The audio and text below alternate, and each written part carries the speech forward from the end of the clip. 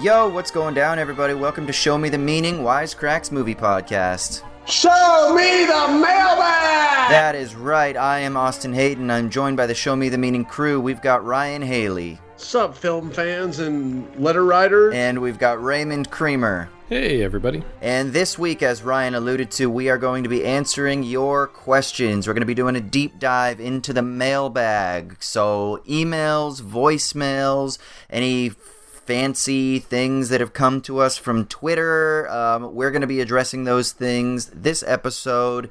I don't know how many we're going to get through. Raymond, what do you think? You're the master of ceremonies for this episode. How many are we going to try to get through?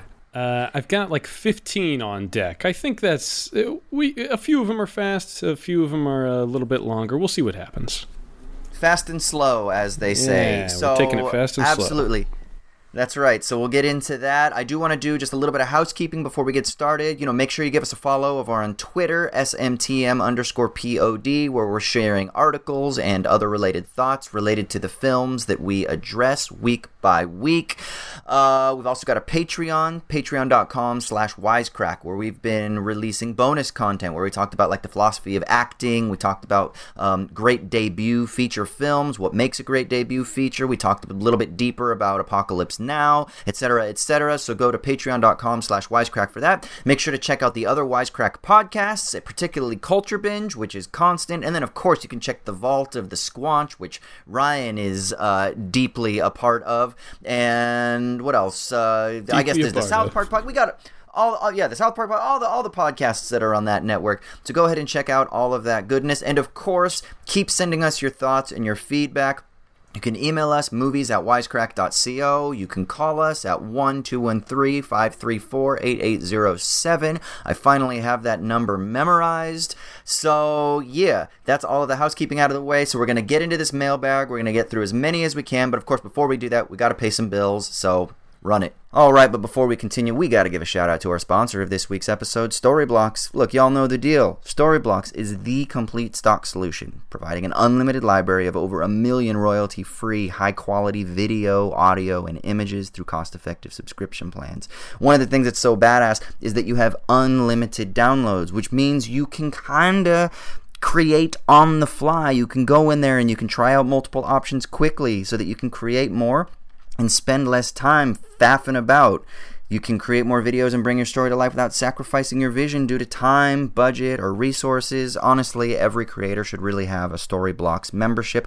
I use Storyblocks. Wisecrack, we use Storyblocks. They're really fantastic because you can just get in there, you can find your After Effects goodies, you can find your sound effects, you can find music, and then you don't have to worry about having to pay for any of this stuff because it's all right there and free. And then you plug and you pop it in, and if it doesn't work, then you go back to the library and you find one that suits. Look, you know the deal. Get over to storyblocks.com/wisecrack and you can learn all about their premium membership. That's storyblocks.com/wisecrack, or of course, you can click the link down below.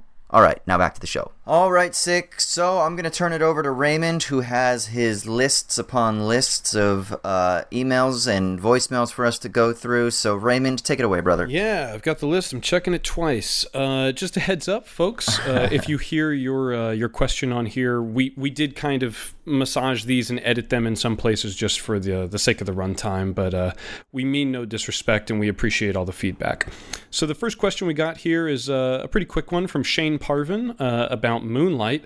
Hey everyone, longtime fan and listener. Thank you, Shane. I was wondering if any of you noticed similar themes or vibes in Moonlight and Nicholas Winding Refn films. I don't know why, but Moonlight and Drive seem similar to me. The neon lighting, the nighttime exteriors, romances that are rendered impossible through circumstance, and masculinity being performed as a facade. So thank you, Shane. I'll say right off the bat, Nicholas Winding Refn has kind of like lifted his leg on neon lighting in movies. So it's one of those things that's, if you use certain kind of like high contrast color schemes in your movies, you're gonna maybe court some comparison to him. He has a good reason. He's colorblind. I'm sure we've talked about this on the show. So that's one of the reasons that he goes for really high contrast lighting schemes so that he can better differentiate the elements within the frame. But what do you guys think? Some comparisons between Drive and Moonlight? I mean, to me, it begins and ends with neon lights. Yeah.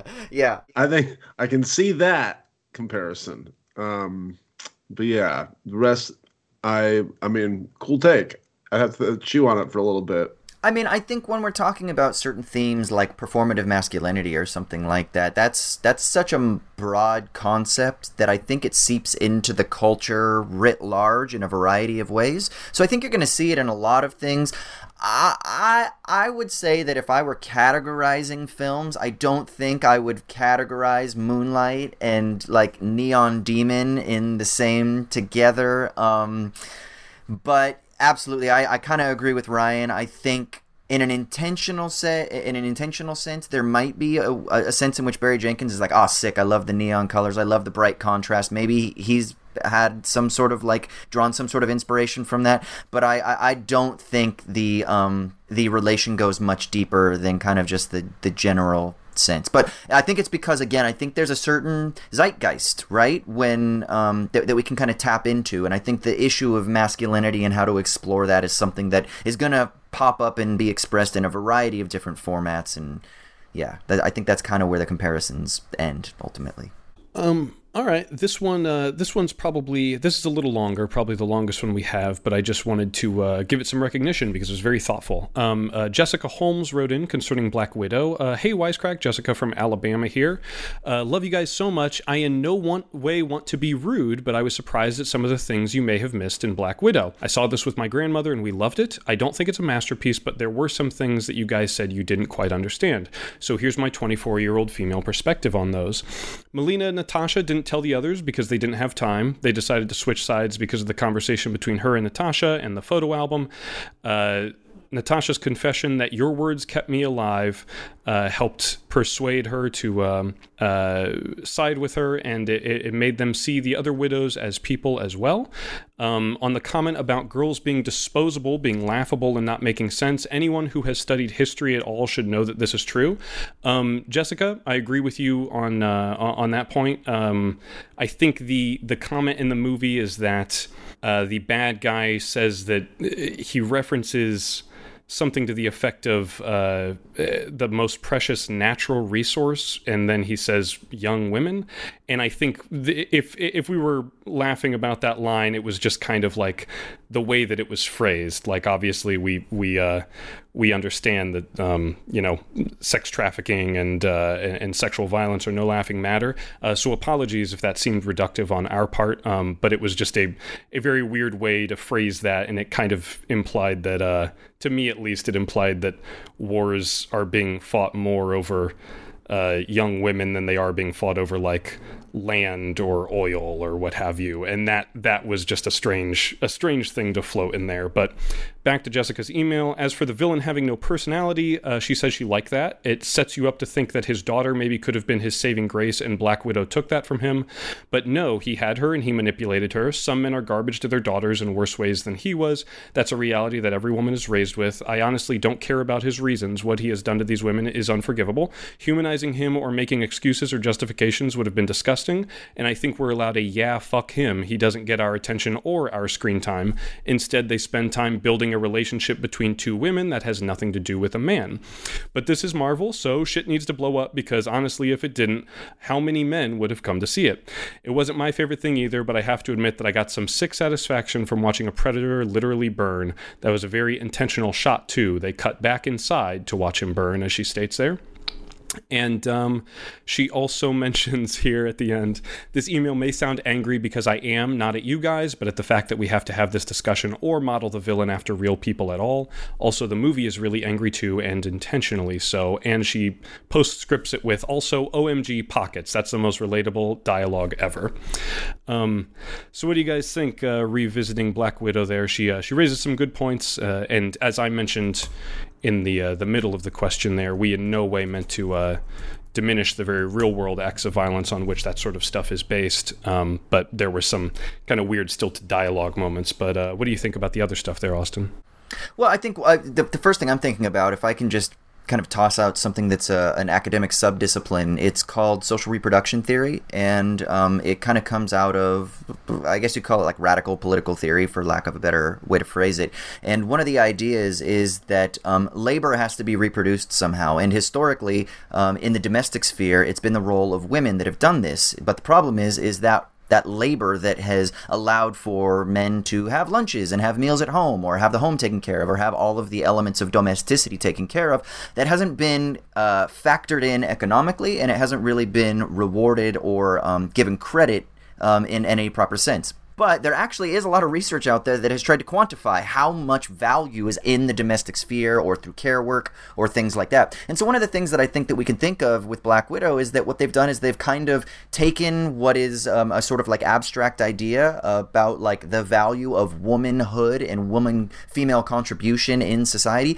and they've kind of turned it into something a bit more concrete, and they've made it into like a good guy, bad guy story. But I think that there is something really interesting if people want to study this further, to kind of think about like, okay, what is there in the sense that actually the kind of role of standing in the societal subject position of womanhood, of what it's done in a socioeconomic sense to actually create value, and then what would it mean if you controlled that value and exploited it for gain, which is kind of what the baddie does in this, right? He's controlling the value of womanness, for lack of a better way of putting it, and he's creating great value on it, right? There's something along those lines there. I mean, it might be a bit of a stretch, but that's kind of where my mind goes when I was first watching the film. And if people are interested, check out Social Reproduction Theory, or even like Marxist feminism. There's a lot of stuff in that literature that kind of addresses these themes in diverging ways. But that's all I got to say about that.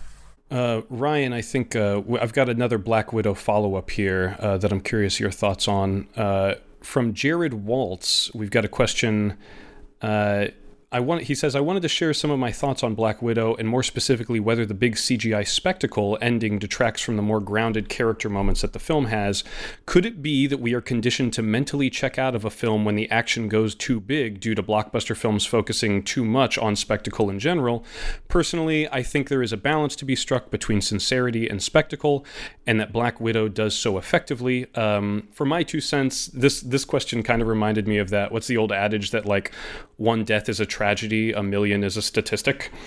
And in some ways, like, escalation on screen has a way of like just inuring us to the stakes of it. But I don't know, Ryan, what did you think about the finale of that film? I can't recall from our previous discussion. Well, it's funny that he put it like that, because during the whole discussion that you guys were just having, about her well-put email, I'm sitting here like racking my brain. It's hilarious to me, like months after watching these movies, how it just immediately it's kind of in one ear and out the other. You're talking about the baddie. I'm like, who was the baddie in that movie? I watched the whole fucking movie, and it's just funny to me, how I saw a lot of things blow up when I left. I never thought about it again until right now, and I'm trying to remember it. Well, so I have no real, comment. Just to me, the commentary is on how disposable. Sure. Somewhat. I think we've kind of circled this topic so many times on Marvel movie discussions in the past. But do you guys think? I mean, even from like a philosophical perspective, Austin, do you think that we as a society have been like inured to violence on a grand scale, not necessarily through movies, but just through, as you mentioned, like social conditioning and stuff like that? Is it? Yeah, it's a fucking problem. Like, it's a fucking it's a fucking problem, right? Like the fact that we can watch bodies be torn apart and that it doesn't like make us weep is a really interesting thing, right? Like, or that it just happens and it doesn't make us feel anything sometimes, right? Now, sometimes you see a body torn apart and you're like, ooh, gross. But then my question is do we have the rational skills to kind of like take that feeling, that sort of like visceral feeling, and think through it in ethical terms? Like, what does that mean about, should we respect the body? Should we respect life? Like, these are all these philosophical questions that I think don't often get addressed, because then you just have the next scene where a body's blown up, or you have the next film where a body's blown up, or the next video game where a body's blown up. And I'm not trying to say like the whole reductive video games make people violent. That's not it. But I also think it's extremely naive to think that the media that we saturate ourselves with doesn't have some sort of impact on shaping our thoughts, actions, and feelings. And so for me, it's important to figure out how can we navigate through that, not to reductively be like it's either this or that. I'm more concerned with how we think about things. I would push back on that a little bit, or disagree with it, basically, in the sense that I think it all matters, obviously, in how it's filmed and the quality of it. Like if you look like Saving Private Ryan, which to me is a giant scope movie, huge budget, and people are dying left and right, but it's like you feel it more because the stakes are set up in a way that's really human. You know these as well. Yeah, there's gravity. You know that there's, and it holds up today. If you watch that movie, if a modern audience watches that movie at the beginning, the Normandy scene, they're not going to go just be unfeeling. I think they're going to go, wow, oh man, you know, like every death counts and matters. I think it's the way that these things are filmed. You got stuff, you know, stuff like John Wick or whatever, where literally it is a cartoon of just how can we murder people in different cooler ways. And so obviously the audience is not going to like feel like every death and go, oh my God, that was a man. He had a family. They're just kind of like, oh yeah, that was cool. Let's go see the next one. And I feel like the Marvel stuff kind of has that weight to it, where it's like the people are dying. And the Man of Steel was a big one that got a lot of flack for. It was like all these people are dying supposedly, and no one cares, and it's just for this art entertainment. So and what does that say? Yeah, and I think it's just how it's filmed, you know. And then, but I think that they went back later with the movies and you know, investigated the human toll and whatever of that. Yeah, let me add one other wrinkle of complexity here. So we can think about things in terms of the personal, we can think about things in terms of the relational, we could think of the cultural, the societal, the global, the political, the economic, whatever, right? So when we watch a film like Saving Private Ryan, it's also filmed from a particular perspective where we are meant to empathize with the cause of the troops that are landing on the beach. We're not supposed to give a fuck about the other people, the other side. So we dehumanize them all in. Typically, we're not a lot of people rooting for the Germans during the first scene of Saving Private Ryan. Right. You see him as people, though. You know, like there's this scene where he's like, they let him survive, and then I don't know. I mean, the point isn't to be like, oh, we should have more empathy for the Nazis. That's not the point. But the point is to always be aware that whenever something's being filmed, it's being filmed from a particular perspective. Which is one of the reasons I loved Eternals so much, was because Eternals was a human story, a multicultural human story, rather than the typical superhero film, which is very much patriotic, America is the best, right? And so the violence then still buttresses that sort of more global political, maybe even global economic stuff. And that's the stuff that we don't always have the resources to think about. And so it kind of unconsciously shapes how we view the goodness or badness or the compassionate response to violence as it plays out. What I was going to say to that end, Spielberg, I said quite famously, I don't know how famously this aspect of his movies are, but in Saving Private Ryan and Schindler's List, he quite pointedly he doesn't subtitle the Germans. Like he intentionally renders them inhuman in that way by like the other. Keeping them unknowable and keeping them the other. Yeah, Ryan, what were you going to say? I was just going to bring up Jimmy Snowman in the chat here, since this is the mailbag episode. And I agree with what they say. They go, I also somewhat disagree. We know that movies and games are fake, detaching us from ethical or emotional responses. When watching actual footage of dead, torn apart bodies, most of us will respond. I mean, do you disagree with that, Austin? To an extent, I would disagree. I think it's a little naive to think that if we watch bodies, whether or not we know that it's fake or real or play out on a screen, the whole point of immersive cinema is to manipulate our emotions in particular ways. I think that there is no such thing as a real distinction between quote real and quote fake. I think it's really more about in what ways is this real, in what ways is this alluding to us. It's the famous Baudrillard talks about how like the Gulf War didn't happen. What does he mean by that? Not that there weren't actually invasions, blah, blah, blah. What he meant by that was that the images that were fed are always already coded and mediatized by a narrative. So even when we watch footage of, for example, and I don't want to go down this rabbit hole, but let's just talk about it, the Kyle Rittenhouse footage, there's so many different ways to skew who was the aggressor, how did this happen, what angle is this, what events preceded this, what was your context, who were you, do you have a police record, da-da-da-da-da-da-da. And the point is that nothing that comes to us is ever purely objective. It's always filtered, so mediatized, much of that is and obfuscation, and yeah. Well, that's a good example, though. I mean, because that's real footage and stuff. So obviously you have, these reactions you're talking about. But when you go to a theater or play or something where there's this contract between the audience and the performers where you're like, all right, I know that I'm coming to watch a fake theatrical presentation of something. They don't show snuff films at AMC. Yeah. I mean, you're down for whatever, and because it's part of the thing that you bought into, and I think that's the big stark difference in terms of it's not. I don't think that makes you unfeeling if you get off on watching some really violent. Exactly, but again, But again, that would be reductive, right? To say it makes you unfeeling. Again, I'm trying to navigate away from generalizations and say it's not that you either are unfeeling or you are empathetic or whatever. I want to say it's let's think more critically and with a lot of nuance when it comes to this, because I just don't think that we can be so.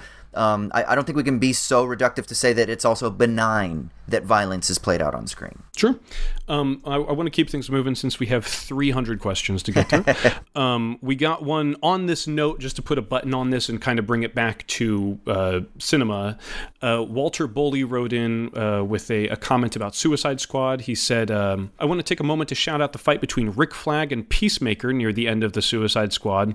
One thing I loved about their fight was that it was clearly a fight to the death, and as a viewer, I had no idea who was going to win. There was real tension in a superhero movie for once, because there was no guarantee that the good guy was going to make it. Good guy in quotes. The film had clearly established that no character in the film is guaranteed to survive, with maybe the exception of Harley Quinn, since she's the franchise figure, and they show that fact as much as telling it. I just thought this was a good one to cap this conversation on, because it brings it back to the question that I'm always engaged with a movie, whether it's Black Widow or Eternals, or you mentioned Man of Steel, that to me, there are a lot of times where these movies become about we need to do X or the world will end, and that just has kind of a deflating effect for me stakes-wise. I like more personal, grounded, emotional stakes. You know, we talked about this on Tenet as well, but at any rate, I thought that was a good place to end that. Do you guys have any thoughts on that? Not particularly. I love not knowing what's going to happen, and that's kind of, and I felt that way in Suicide Squad too. Yeah. It was a good movie. Well put together. We got a quick one here from Dave's Not Here, asking, are horror movies the only place for daring artistic expression in film these days? He said he was tuning in for the Green Room episode, and it occurred to him that all the horror movies from the last decade from companies like A24, Neon, Spectrevision, etc. have really been putting out stuff that leans on the heady, artsy side of things. Movies like Midsommar, Hereditary, The Lighthouse, The Witch, etc. This trend seems to be leaning more towards horror films being artistic. At one time, maybe dramas were the perfect outlet for artistic expression. Could it be that times have changed in a way that horror movies are more in the collective consciousness as an art form because of contemporary emotions that need to be expressed? I will offer a quick thought on this before passing it off, is that it's sad, but there just aren't a lot of dramas and comedies getting made anymore because they don't play well overseas and they can't make $1 billion. Horror movies still have a little bit better luck at the box office. It's a genre that's identifiable, and this isn't something that's new to contemporary horror. Wisecrack has actually done some videos to this effect, most recently one that I directed, that horror has always been an engine for, whether issues, social commentary, taking on bigger ideas wrapped in a genre casing. That way they can kind of like get notions across to audiences without hitting them too over the head. What do you guys think? Are there any examples that come to mind for y'all? Well, yeah, and I would really add onto that they're cheap. That's the that's the golden reason why they're the low risk, high reward. Yeah, exactly. They're the indie filmmaker's best friend genre. But the one that comes to mind right now, from the last 10 years is Get Out. Absolutely. Where that was such a big awards movie, cheap. It launched Jordan Peele, and then it kind of reinvigorated everyone else in the cast. It was. So yeah, there's something to that. Yeah, me too. And then I would talk about Cabin in the Woods as being a film that I think is so self-aware and meta in what it is that horror films do and what it is they speak about and what type of release or what type of enjoyment does the viewer get from watching these films. But I think it does so in a way that is also critical. It's kind of like, well, should we? There's the security guard in there at one point where the Bradley Whitford and Richard Jenkins are kind of like talking about like they're doing something and we got to see this and this is just the way it is to kind of pacify everyone. And then the security guard kind of goes, well, should they? Like, should we do this? And I think that's something that's really interesting for us to consider, is kind of like the ethical value of of the catharsis that comes from exploring the monstrosity within the human mind and things like that. And so I think I think horror films have always been interesting. I think that maybe now there's just a little layer of respect that's getting added to them. And I don't know if it's because we can't do dramas and romance, but maybe it's because we've become a little bit cynical and jaded. That maybe that's why horror is a perfect. We definitely can still do dramas and romance. Studios just don't care to, Yeah. Just not as big of a return on those. I will just say, to put a button on it, if you're more interested, if you're really interested in the history of horror as like a signifier of the times, there's a wonderful book written by David J. Scow that's just called The Monster Show: A Cultural History of Horror. I would highly recommend it. It's a great read. I was also going to add that just like I think there was kind of a backlash there to just grind them up, like Saw and all those kind of movies. Sure. Yeah, I think that. But even those movies were speaking to contemporary anxieties. People forget that the sort of torture porn and New French Extremity sort of came out of like post-Iraq invasion and photos of Abu Ghraib and stuff like that. But I have a hot take. I think all film, in one sense, could be viewed as horror, because if we view art as being like commentary on like the human expression, it's all idealized versions of ourselves that we want to project about ourselves, whether it's like the best part, like, ooh, we're these romantic heroes and we're smooth talking, or ooh, we're sexy and beautiful, or ooh, blah, blah. But all of that is kind of all some idealized fantasy that could be bullshit in some way, and that's kind of horrific when you think about it. So maybe there's like this weird psychoanalytic perversion that we could kind of like say cuts through all artistic expression. But an ending is only happy depending on where you place it. Yeah.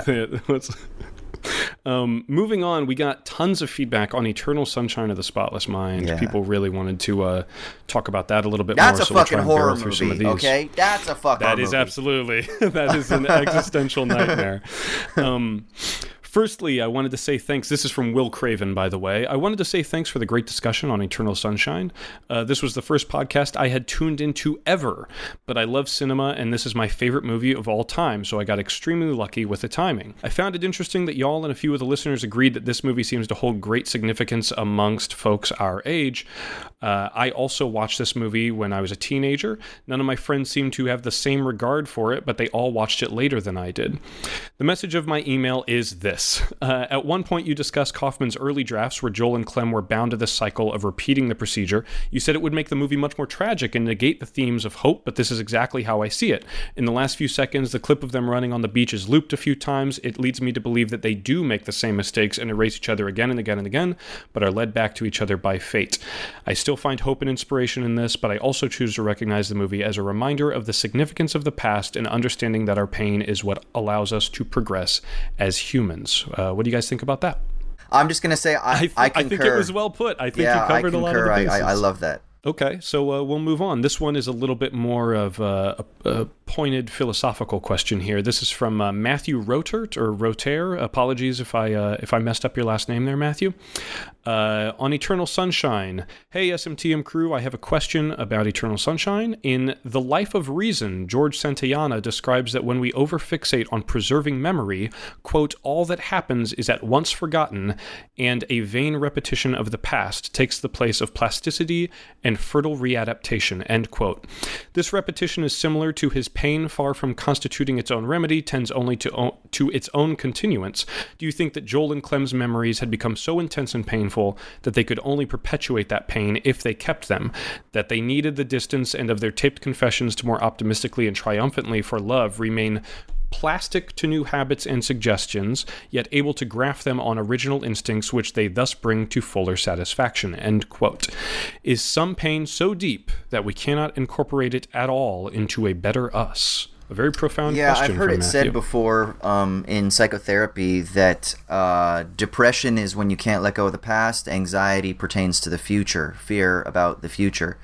And I think that, I mean, whether or not that's overly generalized is up for discussion, but there's definitely something interesting in that. If you have experienced trauma, and I think that actually the definitions that we're starting to understand about what constitutes trauma are much broader than we typically did in the past. Before it was always like, like murders or assault or something like that, but I think it's much more about even like childhood neglect. If you start reading about attachment theory and things like that, depending on what type of parental or attachment figures you had in your life in kind of like the formative years, kind of shaping your emotional growth, that really kind of can be viewed in terms of trauma, and it can have lasting effects on us. The question is how do you become adjusted to those things by enfolding those things into a life that allows you to experience more expressions of secure attachment or secure groundedness as you move forward. And I don't think it's as simple as letting go of the past and just being open to the future,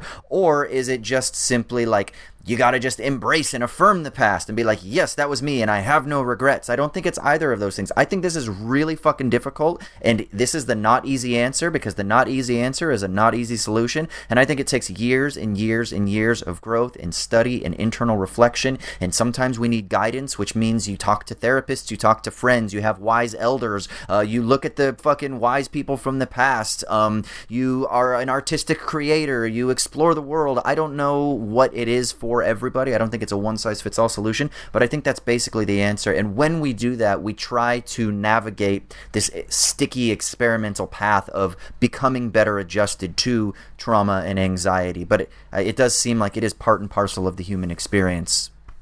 This is starting to sound like Owls at Dawn. What do you think, Ryan? Yeah, I think I said in the pod, I'm it's better to have loved than to have lost and not loved at all, or whatever, but I think that Charlie Kaufman, I'm not sure that he is one of those people, because I think that he would, there is something to be said for you as a human being are like, God, that sucks so bad, and even though it's a part of my life, and I probably should want to go back in time and change it, like what if I did? I would, there's always a part of you that's like, if I have the option, what, maybe it's better. And that's kind of a paradoxical situation, obviously, because you're not going to know if it's going to be better unless you do it. But then once you do it, you're not going to be able to go back. So that's obviously exactly the kind of situations Charlie Kaufman writes stories about. So, but you're right, Austin. I think that there's no real... No, and Charlie Kaufman seems to be just like a very sort of neurotic, insular, kind of solipsistic person. He's and a I think that subscriber. Yeah, he's very much in his head, and I think that what that does is when you get so trapped sometimes in your own head, it becomes very difficult to get out. And I think that he's aware of that, though, right? And I think a lot of times he's exploring films or he's exploring ideas about trying to get out and make those connections, but I think he finds it very difficult. And so, it's kind of the whole, what is it, Sonder? The idea of like being able to actually connect and experience with, to understand other people's, the fact that they are these like world-creating, world-living creatures. I think that's a very difficult thing to deal with, and for some of us it's easier, and for some of us it's much more difficult. And his whole shtick is that it's very fucking difficult or impossible. You can't learn from something you don't remember. We've got a question here from Luke Beebe to put a cap on the Eternal Sunshine discussion.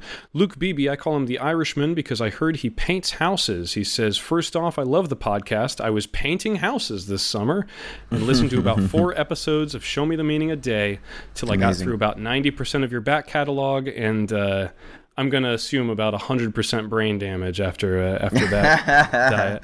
That was from sniffing the paint, though. So it was from. I was a carpenter for a long time, so every once in a while I get it. Yeah.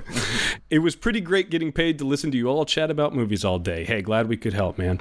A few weeks ago, I watched Eternal Sunshine of the Spotless Mind and listened to your episode on the film. I loved it, and as someone who is not well versed in movies or plays, this was the first time I saw a relationship analyzed in reverse.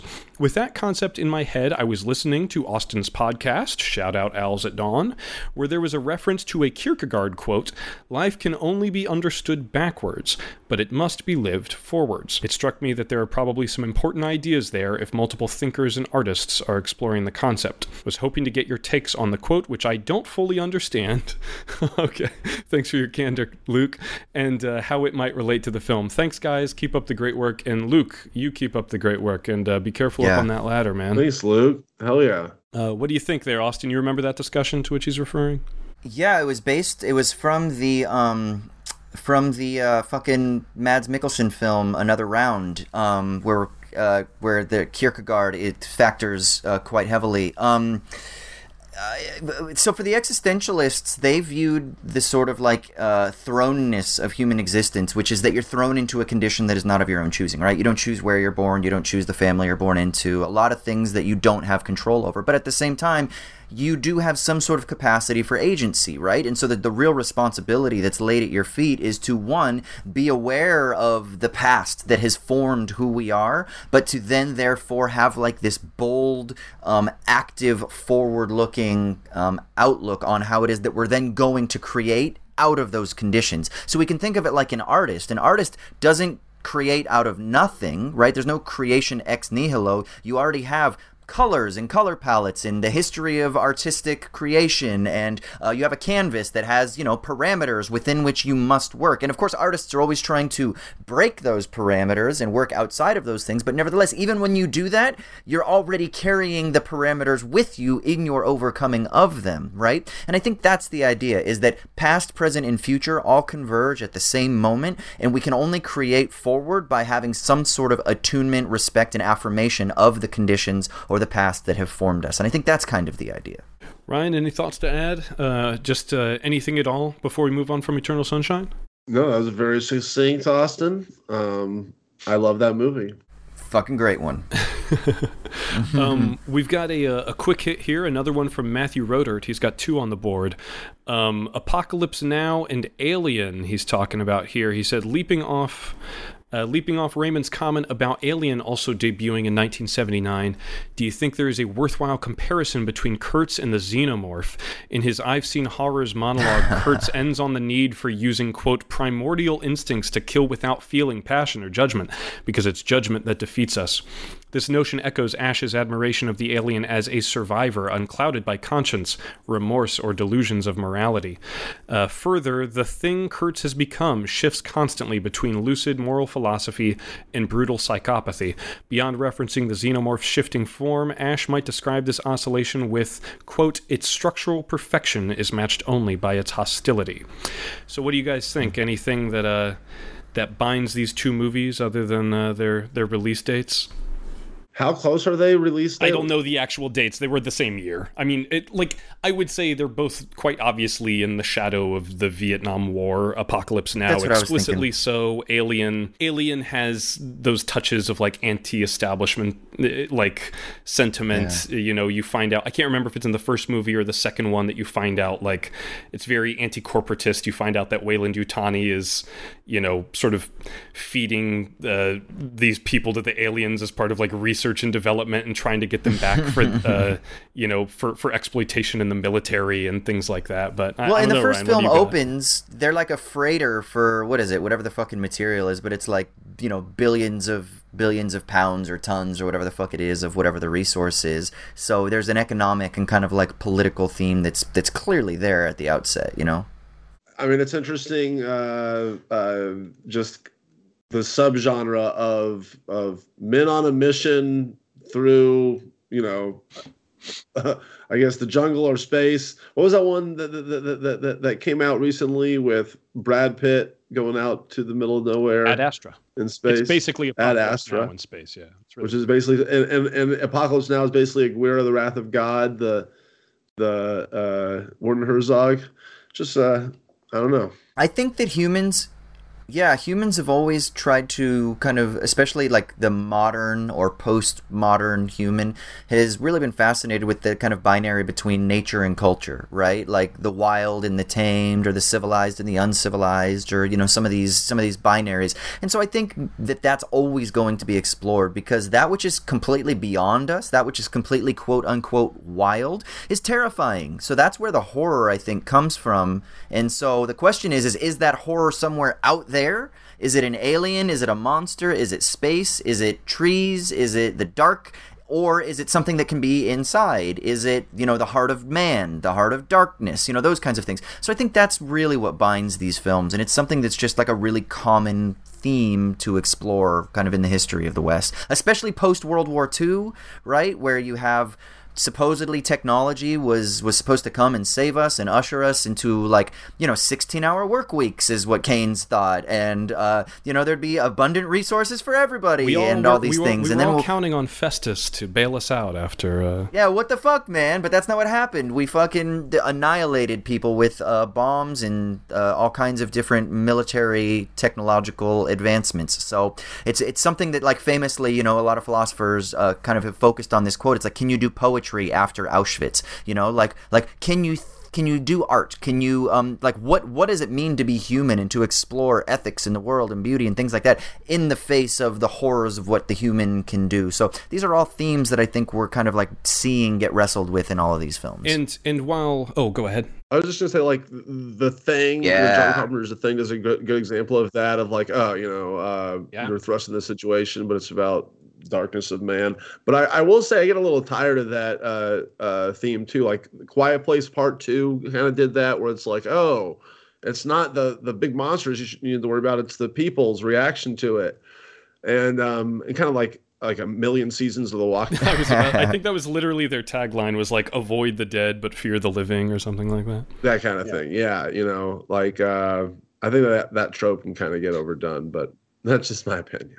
Well, speaking about movies that share certain through lines, we got a few questions about environmental themes in different movies, many of which were about the Green Knight specifically, so I chose one from Danny Blue that was a very thoughtful message here. He says, I saw The Green Knight as heavily commenting on our relationship with the environment, maybe not the original material, but certainly the imagery through the translation to film. The Green Knight is born from a plant. He comes to them on a winter holiday when all the trees have been cut down to supply heat to the court. He offers a deal. The excess of damage you inflict on me will be dealt back in the future. It's obvious he should just give him a kick or a scratch, but he uses a tool, not a weapon, to cut off his head, and seemingly no one is worried about the problems this will lead to in the future. Through the too short year, he is worried about his retribution. I felt it was a similar gut feeling of dread to that of ours today worrying about climate change. There's even the denial talk, some trying to force their thinking to be more of a joke or a game that they will never have to think about again. He's constantly thinking ahead now, referring to Gawain. When he is near death, tied up in the forest, the camera spins in a clockwise or forward in time direction to show where he fears he will be in the future, then spins back counterclockwise to show present day again. I think his mother orchestrated the whole thing as a test and to teach him the 5 chivalrous traits a knight should have. Once he fails them all on his journey, he flinches, but after thinking of his legacy, he passes the test and now has a story to tell and is a man of honor. I know we touched on questions of the environment in that film, and David Lowery has even stated pretty explicitly in several interviews that he sees aspects of it as an environmental metaphor. But I thought Danny Blue here had a few good points that we didn't necessarily touch on. What do you guys think? I mean, I thought it was he covered all the bases himself. Yeah. Okay, well, to wrap up that email, he says, cheers from a lockdown Melbourne. So, Austin, maybe when you guys get out of lockdown, you can meet for a drink and talk it over. We're out now. Oh, yeah? We're out now. Well, mostly out. Yeah. And he also recommends Under the Silver Lake if we ever have an open slot to fill, movie-wise. Okay, more environmental discussion. We have an email here from Dylan Williams about Snowpiercer. This was a very, very long email, so I just kind of have the beginning of it to give us the gist before passing it off to you guys. He says, sorry I'm a little late on this one, but I just listened to the episode on Snowpiercer, and I wanted to talk a little bit about everyone's favorite topic, capitalism. Specifically, I wanted to talk about the conversation that you guys had at the end of the episode about whether or not having the polar bear was a cop-out to make the movie Hollywood-friendly. I think that the ending with the polar bear is somewhat transgressive, even within the anti-capitalist framework.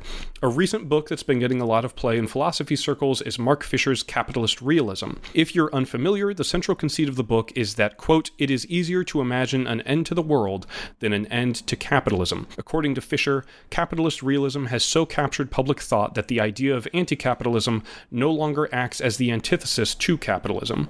Instead, it is deployed as a means for reinforcing capitalism.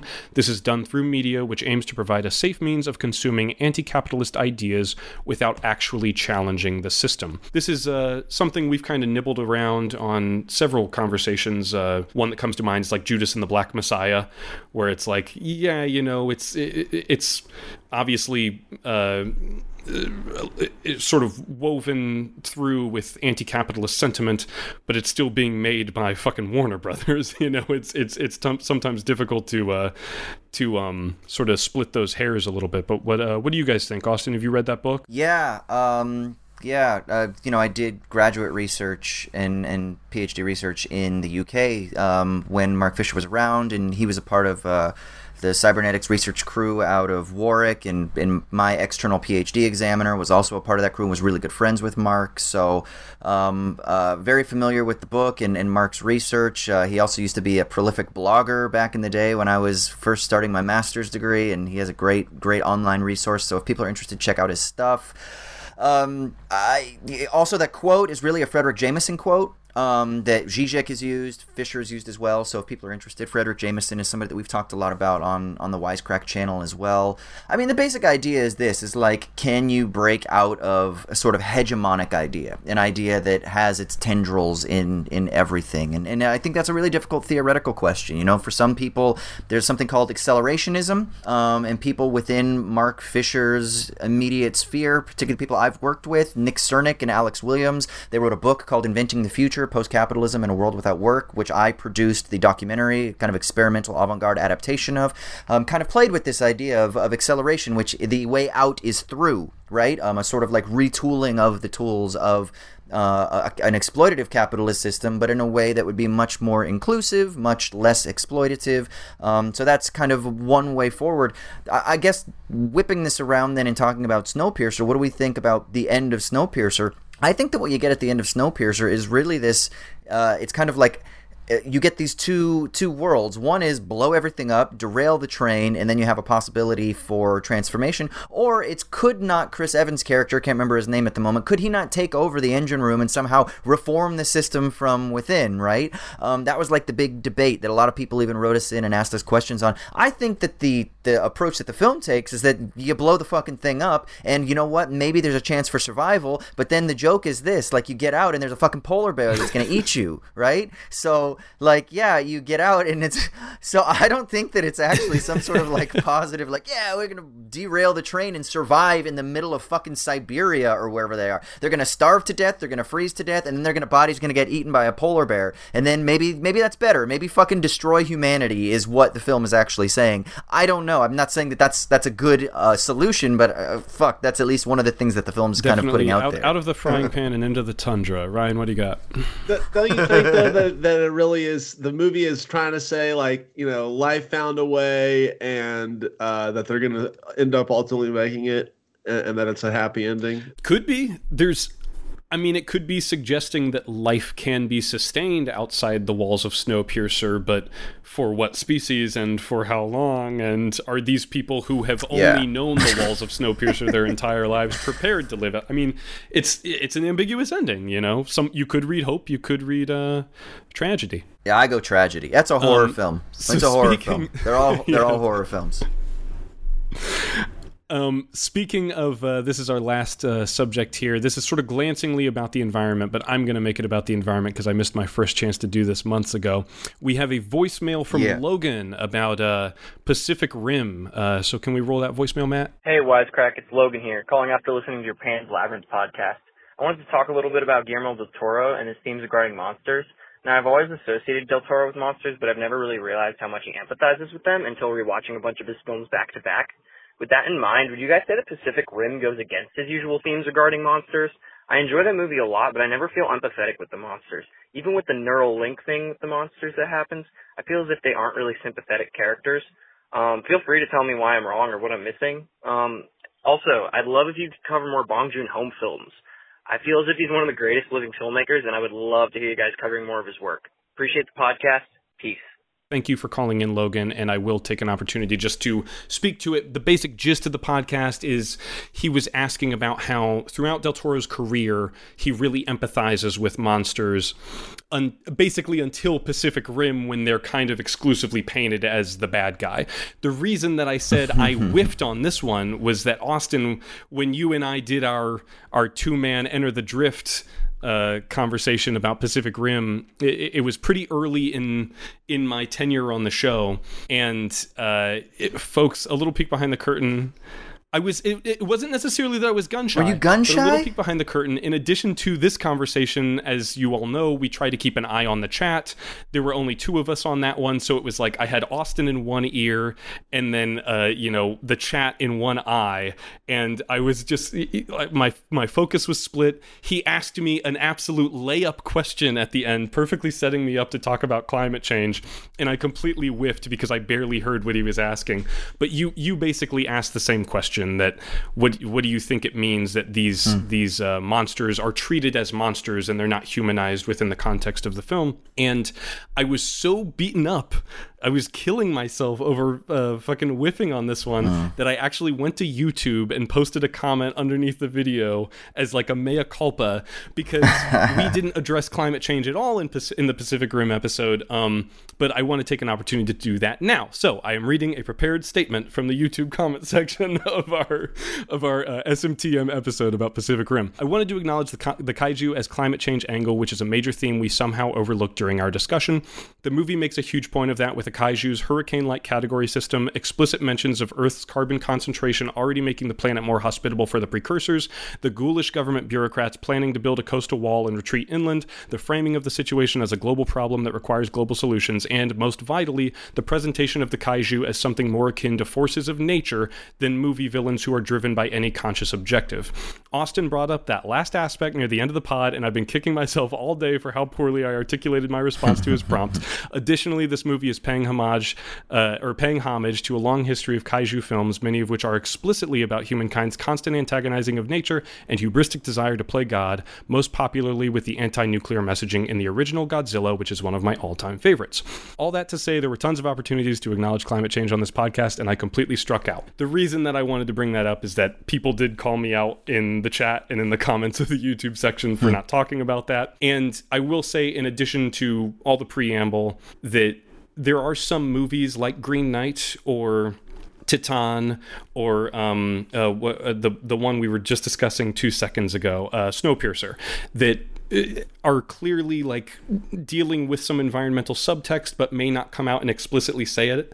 Pacific Rim comes out and explicitly says it, and sometimes I can only speak for myself, but sometimes when we're on the show discussing movies, when stuff is so much on the surface, we can kind of miss the forest for the trees because, we assume everyone has caught on to that thing, and it just, we only have an hour to do this and we're doing it live, and I'm sorry, folks. I missed out there. And in closing here, I said, I mentioned on the pod that Del Toro's aesthetic fascinations can sometimes lead him to miss the forest for the trees. Then I did that very same thing during this discussion by zeroing in on all the cool little aspects of this movie, its universe, and the ideas that it personally inspired in me, rather than centering the discussion on what the filmmaker gave to all of us, which is what this podcast is really all about.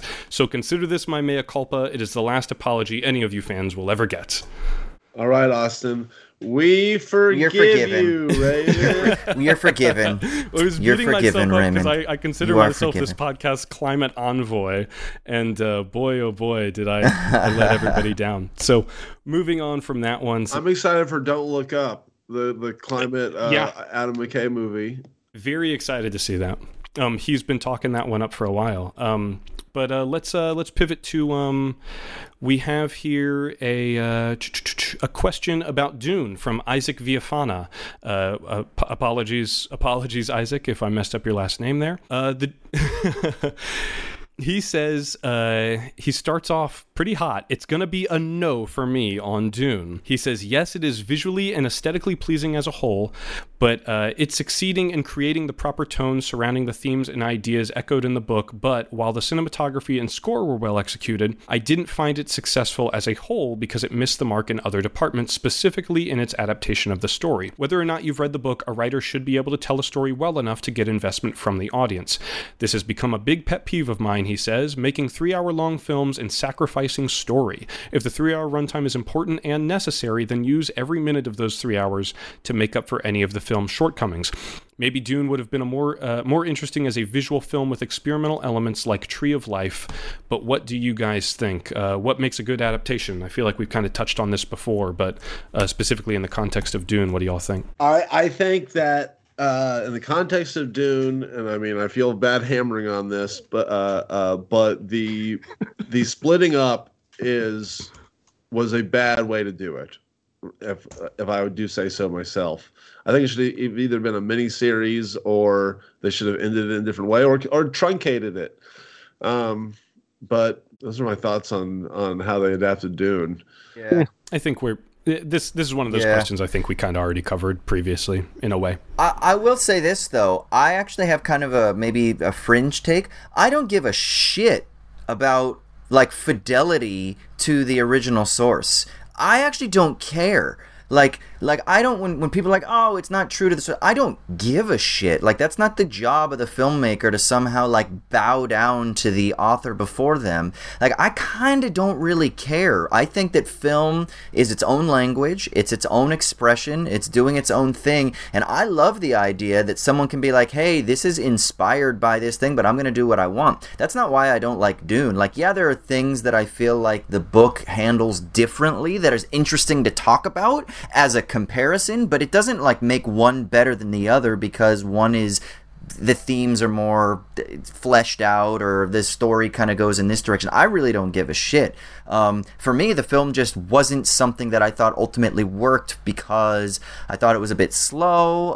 I thought kind of the acting was a bit wooden. I thought that the trailer oversold Zendaya's role, which I thought was kind of weird. I feel a little bit like it was manipulative to try to get people, and that kind of always pisses me off when they do that. I mean, there were a bunch of things that I just didn't love about the film as itself. I don't think it stands or falls because of its fidelity to the original source. I would agree with you. I think we talked about this weirdly enough on the Street Fighter episode. A fucking decade ago, whenever it was.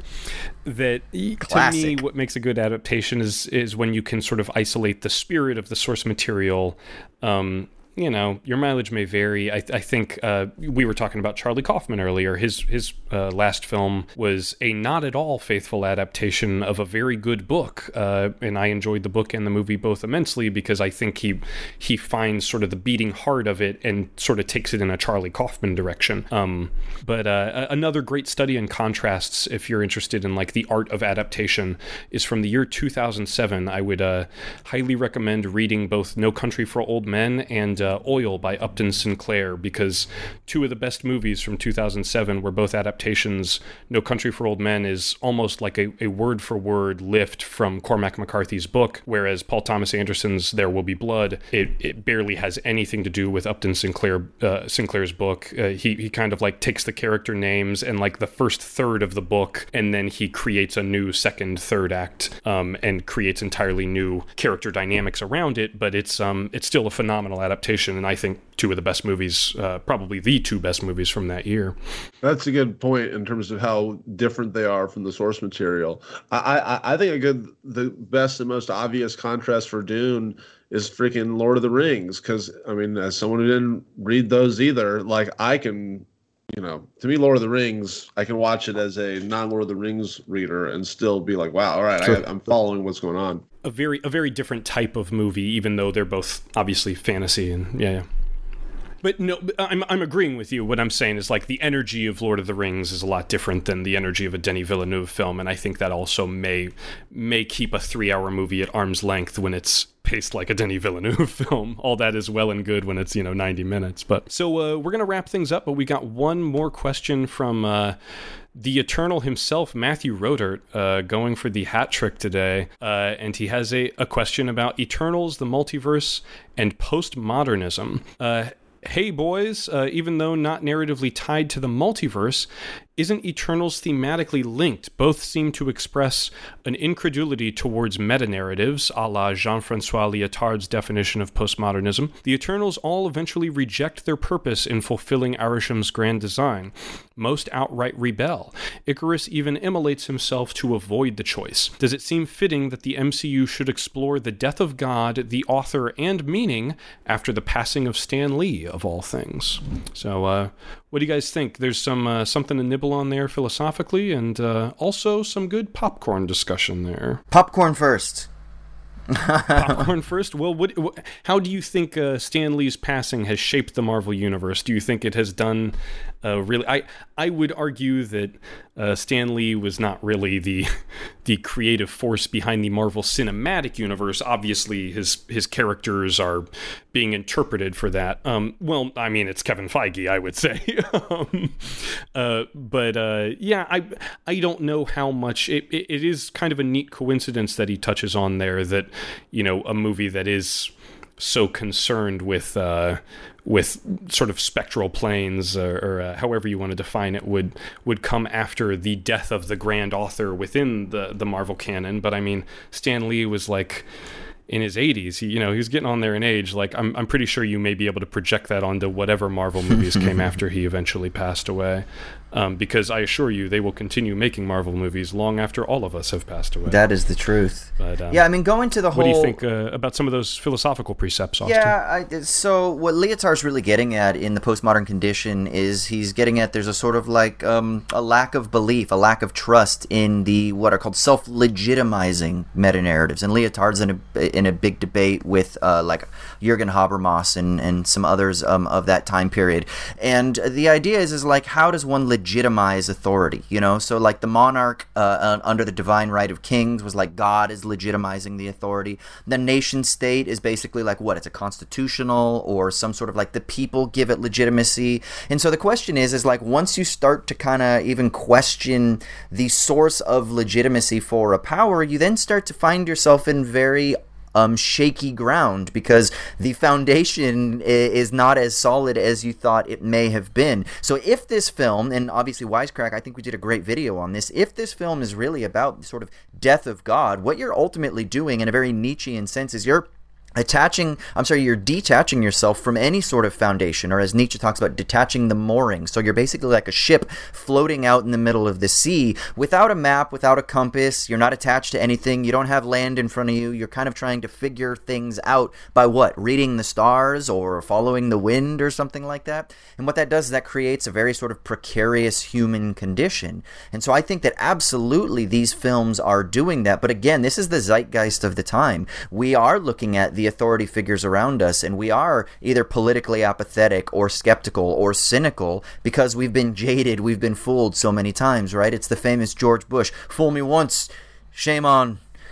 Shame, you fool me, you can't get fooled again, But verbatim. Yeah. But fool me once, shame on me. Fool me twice, shame on you. The sort of thing where it's like, I'm sorry, other way around. But the idea is, again, is like we have been jaded and we have maybe kind of learned a bit about like how to kind of figure things out, and it is very Nietzschean, and Lyotard himself is very influenced, as are all the French kind of post-structuralist, post-phenomenologists, very influenced by Nietzsche's sort of attacks on the authority figures, on the self-legitimizing authority figures of God, state, etc., etc. And so I think you're going to continue to see this in the Marvel films because there is a sort of cultural zeitgeist where we are skeptical of the state, and we are skeptical of military, and we are skeptical of of the power figures that pat themselves on the back and they say, we are here and we have authority and we're doing good, right? Which again, look at Suicide Squad. You have the Patriot, right, who then ends up being a kind of like, right? So again, it's like, who are the good guys and who are the bad guys and how do they get their authority and what does that mean for us? I think we're going to see this explored a lot with all of the films moving forward,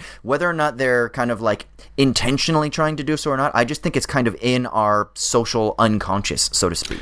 It's in the zeitgeist at this point. Yeah. All right. Well, I mean, we're running a little bit over, but I think that's it. I'd say we should go to the mailbag real quick, but I don't think we have time. So what do you think, guys? Should we wrap it up? Ryan, final thoughts? Throw a movie or two that we've liked from this year so far. I'm that we did on the podcast, or just in general? Or just in general. I'm not sure if I brought this one up again or yet, but No Sudden Move, the Soderbergh movie, I loved. Did you like it, Raymond? Did you watch it? I haven't watched it yet, but I love Soderbergh. I'm excited to watch it. It was great. Card Counter was great. Paul Schrader's Card Counter. Love Schrader. Those are two that I really dug. I liked Barb and Star. Go to Vista Del Mar. It's not for everybody, but I liked it. I'm bummed I wasn't on the episode where we talked about Titan. I went and saw Titan at the Sydney Film Fest, and I thought it was fucking fantastic. It, like, got my creative juices flowing again. I also saw the new Jane Campion film, The Power of the Dog. While I didn't love certain aspects of it, which I don't want to kind of spoil here because I don't want to sour anybody's experience of it. I thought it was really interesting, and it definitely stirred up a lot of discussion, let's say. So that's something to look forward to. Most of my favorite movies from this year we've actually covered on the pod. Green Knight, Judas and the Black Messiah. We've been doing Talking Titan for like 30 weeks now. Still going strong on that one. But I will throw out one that we haven't discussed on the podcast, starring Nicolas Cage. Pig, folks. If you haven't seen Pig, highly recommend it. It's a lovely performance from Nicolas Cage. A really beautiful story that without giving away any spoilers, it's constantly zigging when you expect it to zag. It knows exactly what you think it's going to be. And it's not that it's trying to subvert your expectations, but it's just trying to do its own thing and tell a really, really simple and lovely story. I highly recommend it. I appreciated Pig. Did not love Pig. That's my 2 cents. And I feel like there was one. Oh, I follow up. I did not love French Dispatch, dude. Oh. I really enjoyed French Dispatch. I don't know that it would be one of my favorites of Wes Anderson's, but I liked it quite a bit. But I also, maybe this is the Dune thing, I knew what I was getting into. Yeah. Well, I'm trying to think. Anything coming up? Licorice Pizza, I'm excited to see. Nightmare Alley, speaking of Del Toro. Ghosts of Prisoners of the Ghostland. I still need to see that. The Nick Cage, Shion Sono movie. There's a lot of stuff that's going to be coming out still in the last couple months of the year, but we will not be discussing any of it because we are too fucking busy talking about Adam McKay's Step Brothers next week on the podcast. One of my favorite movies. Very, very excited to talk about Step Brothers with y'all. So a little something to look forward to as we go into the holiday season. But for now, what do you think? Should we sign off? Send us out of here, Ryan. Ryan, where can they find you? Oh yeah, I forgot about all that shit. This felt like a bonus episode, so I was like, let's go. That'd be a Ryan Shorts on YouTube and Twitter and Instagram and stuff like that. Ryan's Game Show. Yes, Raymond.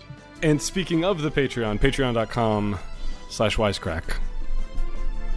And you can find me on Twitter, Austin_Hayden. Insta AOS_HAY Raymond. I swear I'm never hosting again. You can find me on Twitter and Letterboxd. I'm at Crematoria. Ryan, for the second time today, send us home, brother. Goodbye from Hollywood, California. This has been Show Me the Mailbag.